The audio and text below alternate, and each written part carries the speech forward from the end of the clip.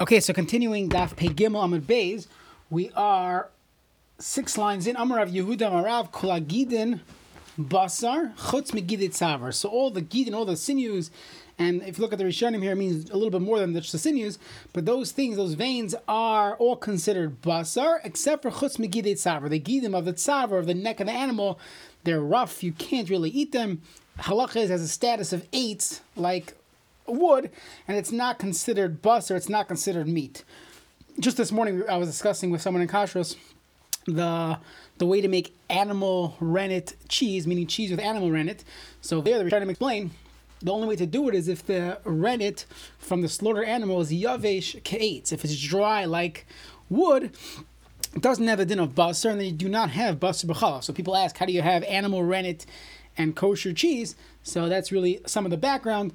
Don't eat it without proper hashgacha, but that is part of the discussion. Okay, so Tanan, we learned in the Mishnah, Atzamais v'agidim ha'noiser yisarfu b'shisha aser, that the Atzamais, the bones, the gidim and the noiser, leftover stuff, the Mishnah told us, should be burnt on the 16th day, on the first day of Chol Hamoed. So the Gemara says, Hani gidin hechidami, why are you burning these gidin? Ilem gidei basar, gidin that are part of the meat, a gid inside your minute roast, nechlinu, so eat it.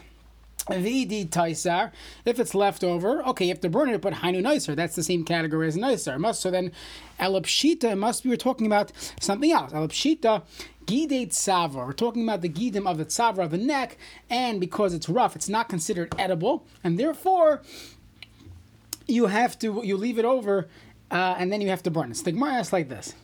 I don't understand why you're burning it. If you hold it as a din of meat, so fine, it makes sense. That's why you have to burn it, because it's nicer. If you're telling me that kol gidin are basar chutz megidei tzavar, if you're talking about the gidei tzavar, and you're telling me it's lav basar, then lamul l'sreifa, why are you burning it?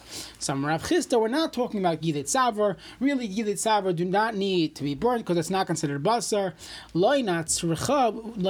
What do we need this for? The Mishnah was describing, the Mishnah said that you have to burn the gidim. We're talking about Gid Hanasha. Now the Gemara says, hold on a second.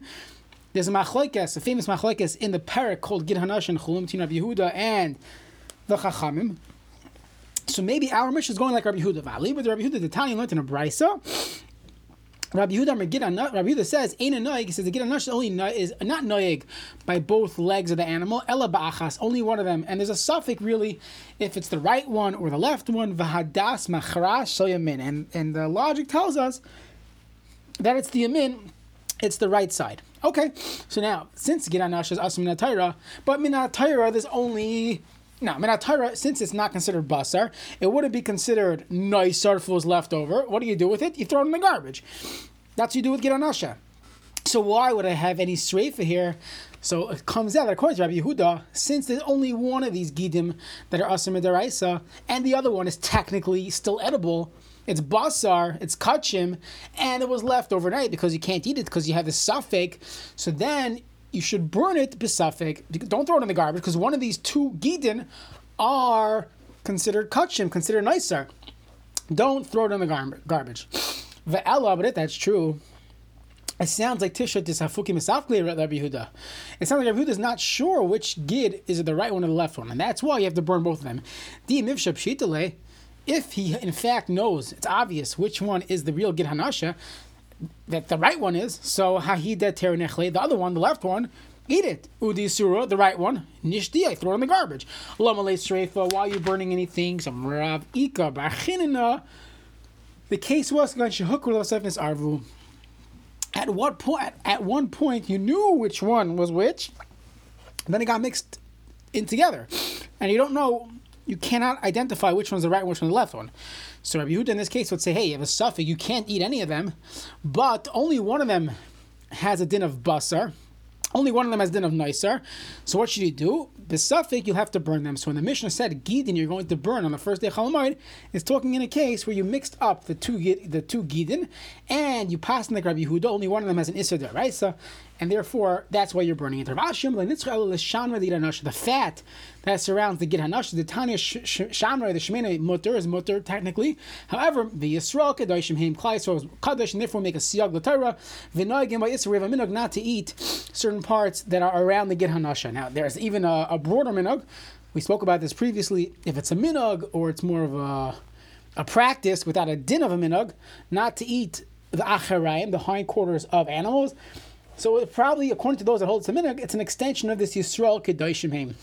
And based on that, there's a psak Rav Velsi got from Rav Yashav Zatzal, that when it comes to deer, where we never had minhagim on this, then we don't have to be machmer on the acharayim. Of course, it's the machmer on the shamnoi, because that's Yisrael Kedoshim Heim, but the other extra chumras, we're not machmer. Ravina Amar Bechitza, we're talking about the outer gid. Look at Rav Yehuda Shmuel. So the Mesivta has a picture here. You could see what it's talking about. There are two gidin as part of the gid anasha. There's a premium samach etzem. The inner one that's closer to the bone. The femur usher, that's usher v'chayav and alav, there's isser malchus. But chitin samach labasar, the outer part, that samach labasar usher v'in chayav and alav, you will not be chayav malchus on that.